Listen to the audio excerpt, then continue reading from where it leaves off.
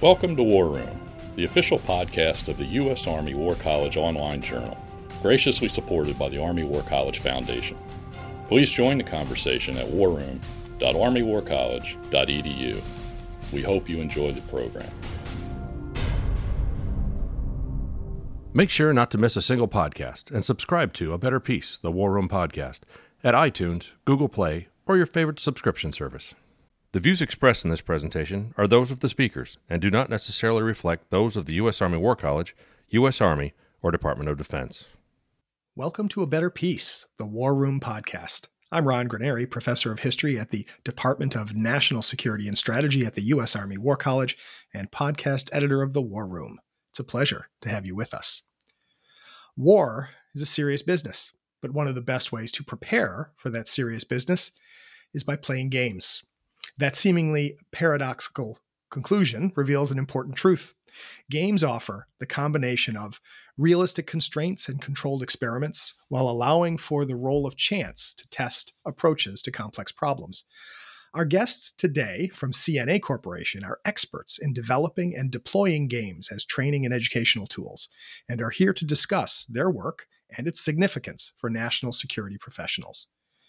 Chris Steinitz is a senior research scientist on CNA's gaming and integration team and has been involved in wargaming for most of his nearly 14 years at CNA.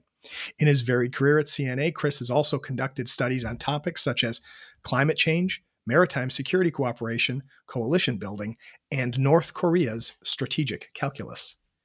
Dr. Erin Sullivan is a research scientist and wargamer in the Operational Warfighting Division at CNA. She holds a bachelor's in mechanical engineering from the University of Delaware, go Blue Hens, and a PhD in material sciences and engineering from Georgia Institute of Technology. Welcome to A Better Peace, colleagues. Thank you very much. Glad to be here. Thank you. Yeah, glad to be here. So it's great to have you both here. And I have to ask this question: is how did you get into gaming? I understand your studies that led you to work for CNA, but how specifically did you get into gaming? I'll go with you first, Erin. Me first. Okay. So I actually sort of fell into it. I never really sought out wargaming as a career, but I love problem solving. You know, I come from an engineering background, and I love puzzles, and I was recruited to CNA, and I thought it sounded like a really fun and interesting job. And I've always had interest in national security issues. So I came up here to give it a shot, and I absolutely love it. All right. How about you, Chris? Well, I've always been interested in gaming ever since I was I was a kid. Like so many gamers who grew up as young nerds, I started with Dungeons and Dragons, and of course. You said the secret word, Chris, right? If I were Groucho Marx, the duck would come down right now, and we would have just won the grand prize. There it is. In fact, the first gaming book I bought was I was 13 years old, and it was a Dungeons and Dragons tabletop miniatures rule set.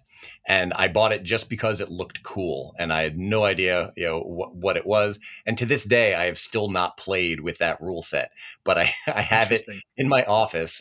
Maybe someday I will, but I could never get around to painting the miniatures. So if we were playing D&D right now, right, I could say that you would obviously step through a time portal, and 13-year-old you knew that future you would be working in gaming, and that's why the book seemed interesting to you. Yes, that's it. But the direct line to working on war games is really just by accident. Much the way that Erin did. I can remember wanting to do games, but didn't really know that it was an option. In fact, early in my career, about 20 years ago, I was working for a Beltway bandit, which later got acquired by another Beltway bandit, and I had asked people about doing war games and what we would now call like seminar war games. I was describing what I thought I wanted to do, and they told me assuredly, no, there's nothing like that. I said, okay, and I forgot about it. But then I ended up at CNA, and it was just before the gaming and integration team started up by Peter Perla and Ed McGrady, who of course are a couple of great gurus in the field. And basically they needed a slide monkey, and I was available and happy to volunteer. So that's how I kind of stumbled into my experience of wargaming. And how does one work one's apprenticeship, right? How do you go from working in the gaming operation to actually being a game designer? Erin, you want to take that one first? Sure. No, that's a good question. I think for me, it was just shadowing more senior members of the team and helping out with work on various games. And then as you sort of get better, you can start taking them on yourself and start project directing and start then designing the games. And it's sort of an apprenticeship. I guess that's the best way to describe it.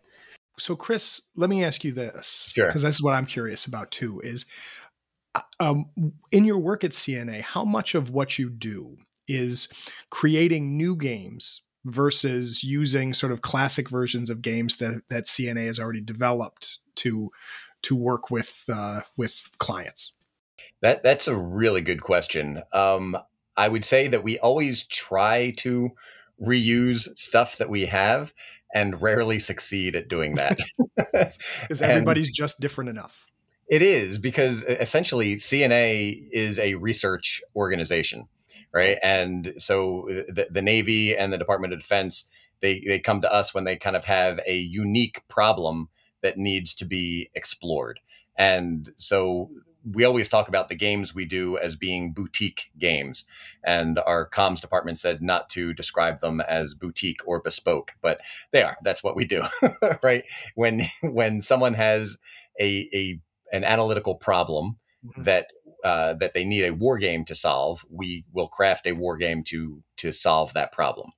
Now, that being said, we've been doing this for a very long time, and there are some games that are replayable if you recraft them based on a different sponsor's need. For example, the Operational Troop to Task war game. Erin, have you run this one? I've not actually been involved in it, but I know it's one that we have played for a number of different sponsors, and it's one of the closest things we come to a replayable game. But Erin? Yes, I was thinking of that when you were talking. That was one that we developed. I was actually the project director for the first time we developed our first version of that game.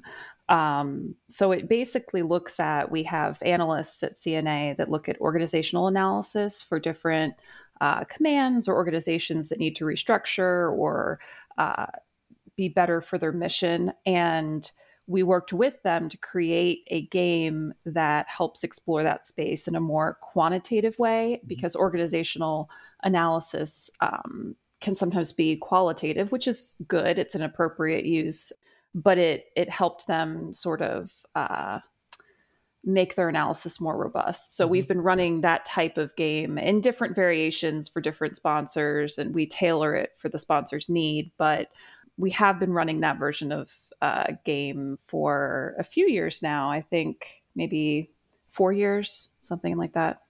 Yeah. Well, and are there certain problems or questions or problem areas that lend themselves especially to games, or can anything be turned into a game? If that were the challenge of customer, if a client came and said there was something they wanted a game to deal with, are there any things you'd say, no, we can't game that?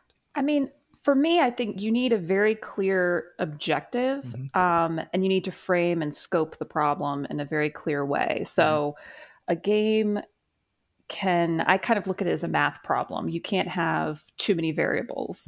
You have to sort of scope what you want to do, scope what your objective is and what you want your outcome to be, in order to design a game for that specific function.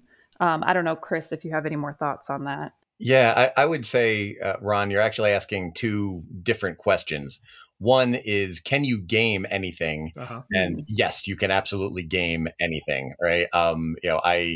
It's something I'm always, I'll be doing the dishes and like, how do I make a game out of this? Doesn't mean it's going to be a good game, but kind of the gamification, like coming up mechanics. There's a very famous game called the beer game. and it's about manufacturing and distributing beer, right? And it's a good way to learn about how supply chains work, in a competitive market space. And you can find it on the internet and download it. It's been done so many times. You can game anything. Now, the second part of the question you're asking, is should you game anything? and that's where often our sponsors will come to us and say, I need a war game. And a real war gamer will say, well, do you really? Like, you might not need a game. And that's a question of whether a war game is the appropriate tool to address the analytical question that you're looking to answer. Mm-hmm. So, very often that is not the right tool. Right. And you don't want to just make a war game because it'll be a bad war game. And if you do a bad war game and you get bad results, then everyone is unhappy. Right. But, you can address issues through analysis, instead, and if you do it properly, it should feed into a cycle of research is what we talk about, how war games and analysis and then real world exercises can all feed off of each other and into each other. And so a war game will tease up questions that need to be explored through analysis, which need to be proven in the field through ideas, which raise more issues for analysis and more concepts that need to be war gamed, right? And so it's an ongoing cycle, and you have to know where the game will fit into it. So if you can, or should you, totally different question. Yeah, that's. I'm glad you pointed that out because you're right. This, just because I can do something doesn't mean I should do it. Those are words to live by.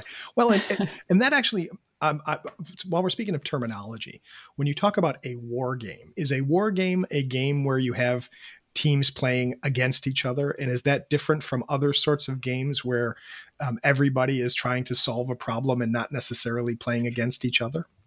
Oh, wow. That is the big question. So, there's a lot of debate on vernacular in the community, I would say. Yeah.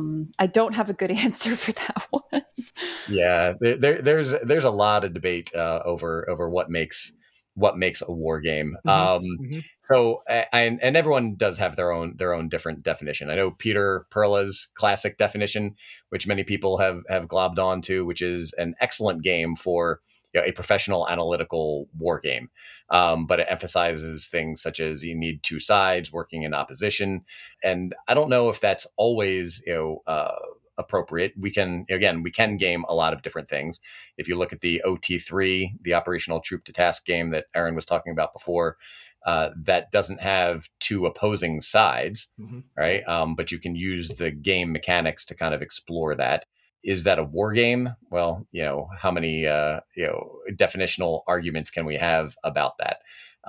So I think that a war game can be anything for the most part, but then you're getting into the realm of what are games and serious games, and what I know Aaron likes to use the term non-traditional war games. So you want to talk about that a bit? And yeah, what's a non-traditional war game, Aaron? Sure. And this is just my vernacular, but I use that to describe any of our games that are slightly more educational based or information gathering, things that aren't atypical what you think of when you think of a war game.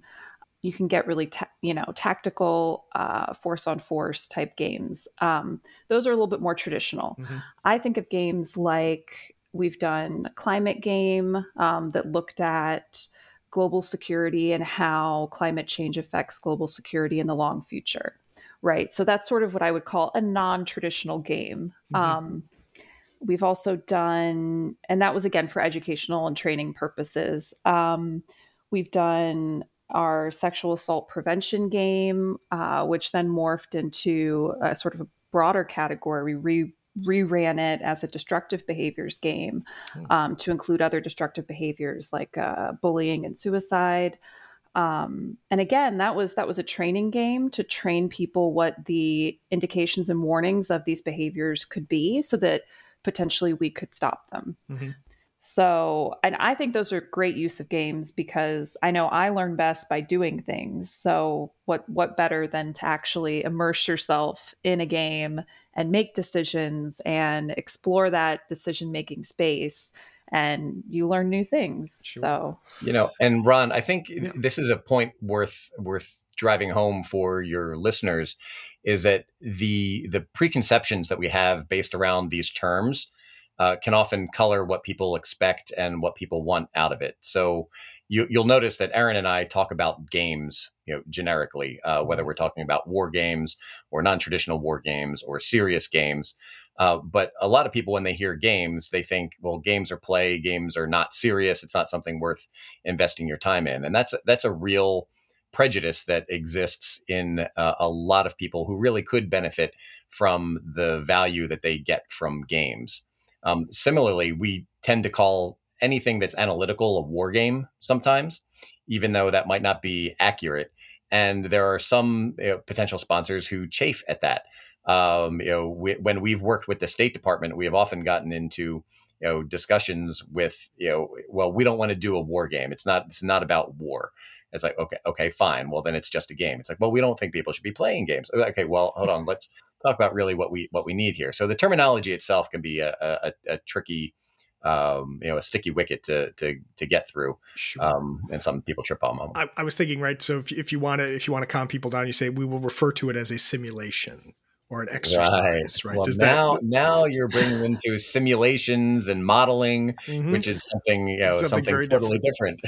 Well, and this actually brings up two questions that I'd really like us to discuss. One is the issue of how does one measure or evaluate the effectiveness of a game? That's a big philosophical question. And then a very practical question is are there, depending on the client, depending on the problem, do you adjust the scope of a game in terms of the time and space that somebody needs in order to play it to achieve the goals of it? And so in other words, do you have sort of a standard idea about, if somebody comes to CNA and says, we want a game, whatever you want to call it, to deal with this particular problem, does CNA say, well, our standard game, it will require you to set aside 16 hours of gameplay or 4 hours of gameplay? I don't think there's a standard model. Again, coming back to the idea that all of our games are tailored to the particular need, and so you can do games. And in the conversations we would have with a sponsor, we would kind of determine what the sort of thing they're looking for is. Some games you might need 5 days at a location that is not where our sponsors work to get them out of their comfort zone, and it might be a big problem to run through a long scenario. Or maybe it's something that it can be done in a shorter period of time, just one day. I like to design games that can be played iteratively, so that you can play it relatively quickly, but play it several times and get different results each time. So then you've got several different data sets that you can look at and kind of compare and contrast and see what decisions were made at what points in response to which stimuli, and get a different perspective on the problem in that regard. So it could be either way. Mm-hmm. Mm-hmm. And I'm glad you brought up iterative games, because that gets to one of my points when I talk about gaming, is that we're not predicting the future, right? The outcome of a war game is one possible narrative out of a lot, right? You're exploring the decision making of the players, and that's what a game is good for, is to put players in a situation where they can make decisions, explore different decisions, and see the consequences of those decisions in a safe environment. And then you can run the game again and have a completely different outcome with even just the same players, right? So that's what it's for. We're not, I think sometimes people think the outcome of a war game, well, if the outcome was bad, quote unquote, then okay, well, that problem is always going to turn out bad. And that's not the case. So. Because one could imagine a situation where you would have somebody play the game iteratively and see, if I decide X, this is what can happen. But if I decide Y, let's run it again and see if I make a different decision. I was thinking about this in a lot of the talk about the ongoing war, in Ukraine, right? We have an example of what happens. You can line up both sides and say, well, he has more tanks than he does, so therefore he's going to win. But then you actually, when you run the operation, when you roll the 20-sided dice, you never know what's going to come out. Right. Right. So, and that brings up the issue of how much you want chance to factor into your game as well. And, is it chance as opposed to a nuanced take on what are the variables that go into those decisions, or what factors might you need to consider? Games can be very useful for generating those insights that you might need, or that you might get out of, going through a situation in real life, but you don't actually want to go through a war or that situation. So you can still garner some insight into why an opponent would act a certain way, or how they would respond in a circumstance, without while you're in the simulated environment. Yeah, I can see that. And so we're not always talking about dice here, right? We're often there are different things going on. Let me ask you. This is a pure curiosity question on my part, and that is: do you, as CNA, generally, are you the dungeon master who stands over? I'm going to make my last D&D reference, I promise. But are you? Oh, please don't. Do you merely act as the game manager, or are there times when you are red team for your client? And does it matter? Like, are there times when you want to, when they need you to be the adversary or you to be the other side, rather than just taking the client and break them into two teams? Yeah. You mind if I take this one first, Aaron? Absolutely. Yeah. Because we do both. In fact, we design games and we'll run them. So we play as the dungeon master, but we do have specialists throughout CNA who we will bring into our games to play an adversary, to play partners and allies, or even just to bring their varied subject matter expertise into the game, whether they're an expert in Marine Corps organization, or carrier operations, or what have you. In fact, when I started at CNA, the very first games I was involved in was Peter and Ed reaching out to me as a Middle East subject matter expert. Because I said I had a varied career at CNA. I came to CNA as an Arabist, and I swore that I would only work on projects where I would get to use my Arabic language skills. That did not last very long at all. But Ed and Peter reached out to me to help proofread slide decks to make sure that their scenarios were consistent, and then eventually I started playing as a red player in the games, and then began to work in the design field as well. And it was through games that I became exposed to a much wider range of issues and topics. The reason that I ended up directing the North Korea portfolio on the adversary analytics team for a while is directly because I started working games, and my boss at the time, Ken Gauze, who is a world-renowned North Korea expert, likes to delegate. So he threw me at his problems while I was doing games as well. So for me, games have been a fantastic way to learn a wide range of topics. But at CNA, we can bring subject matter experts together, on whatever topics, and we reach out to people to bring them into the games as well. Understood. Aaron, what's your experience with the Dungeon Master versus Red Team experience? Yeah, so mine's a little bit different than Chris. So I personally haven't played Red myself, but I think one of the first interactions I had with Chris was probably when he was playing Red on a game that I was also working on. So I'm more of a game designer, and I typically stay on that side of the fence just because of my background. I don't have the subject matter expertise in different regions like Chris does, but yeah, I mean, we do both, but that's why being at CNA is really great, is because there are people that you can tap into. I know a number of colleagues that have various subject matter expertise. So if I have a game and I need that, I reach out to them and they can point me in the right direction, or they can help with the game. Or sometimes they play red, or they play green, or they play different roles in my games. So Interesting. Well, and we're just about out of time, but I wondered, what would you say, each of you, to a game skeptic? Somebody says, I don't know the value of games. Do you have a standard pitch that you give to say, no, you don't understand, games can do this for you? Aaron, you want to go first? Yeah, I'm thinking that's a tough one. I mean, I think creating a shared narrative with people that you play the game with is really valuable. And I think that can be underestimated sometimes, mm-hmm. that when you're, in a room with someone and you spend 8 hours a day, or you're in there for a while and you're playing a game towards a common goal, having that kind of interaction with people, I think can be really valuable, that you sometimes miss in other context. Mm-hmm. And I think that's one of the things I like most about gaming, is sort of creating that shared narrative. Yeah, makes a lot of sense to me. Go ahead, Chris. Yeah, I would emphasize the fact that the vast majority of people learn best when they are doing things. Right. And often when we're talking about how people learn and experience the world, it's hearing things, seeing things, doing things.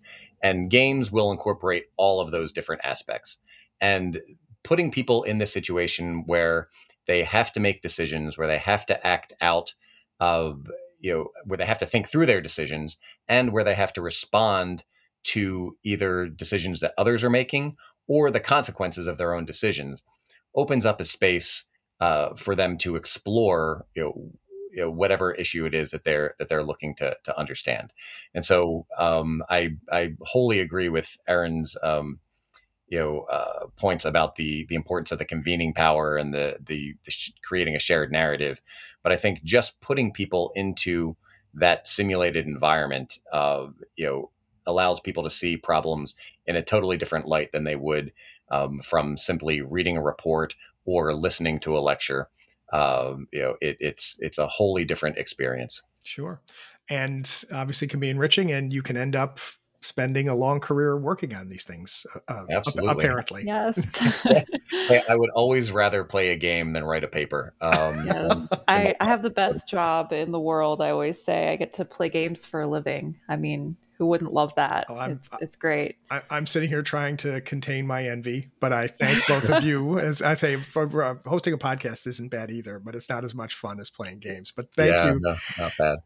This conversation has been terrific. Thank you, Aaron Sullivan. Thank you, Chris Steinitz, for joining us from CNA to talk about Wargaming on A Better Peace. Thank you, Ron. It's a pleasure to be here. Thank you. And thanks to all of you for listening in. Please send us your comments on this program and all of our programs. Please subscribe to A Better Peace on your podcatcher of choice, because by now, if you've listened to this conversation, you should want to subscribe to A Better Peace. And after you have subscribed to A Better Peace, please rate and review this podcast so that others can find out about us too, so that we can continue to grow this community for conversations like this one. This conversation's over, but we look forward to welcoming you to the next one. And so, until next time, from the War Room, I'm Ron Graneri. And that concludes our program. Thank you for listening. The views expressed in this podcast reflect those of the speakers and do not necessarily reflect the views, policies, or positions of the U.S. Army or the Department of Defense. Let us know what you think. Provide us your feedback, comments, or suggestions through our webpage at warroom.armywarcollege.edu. And have a great day.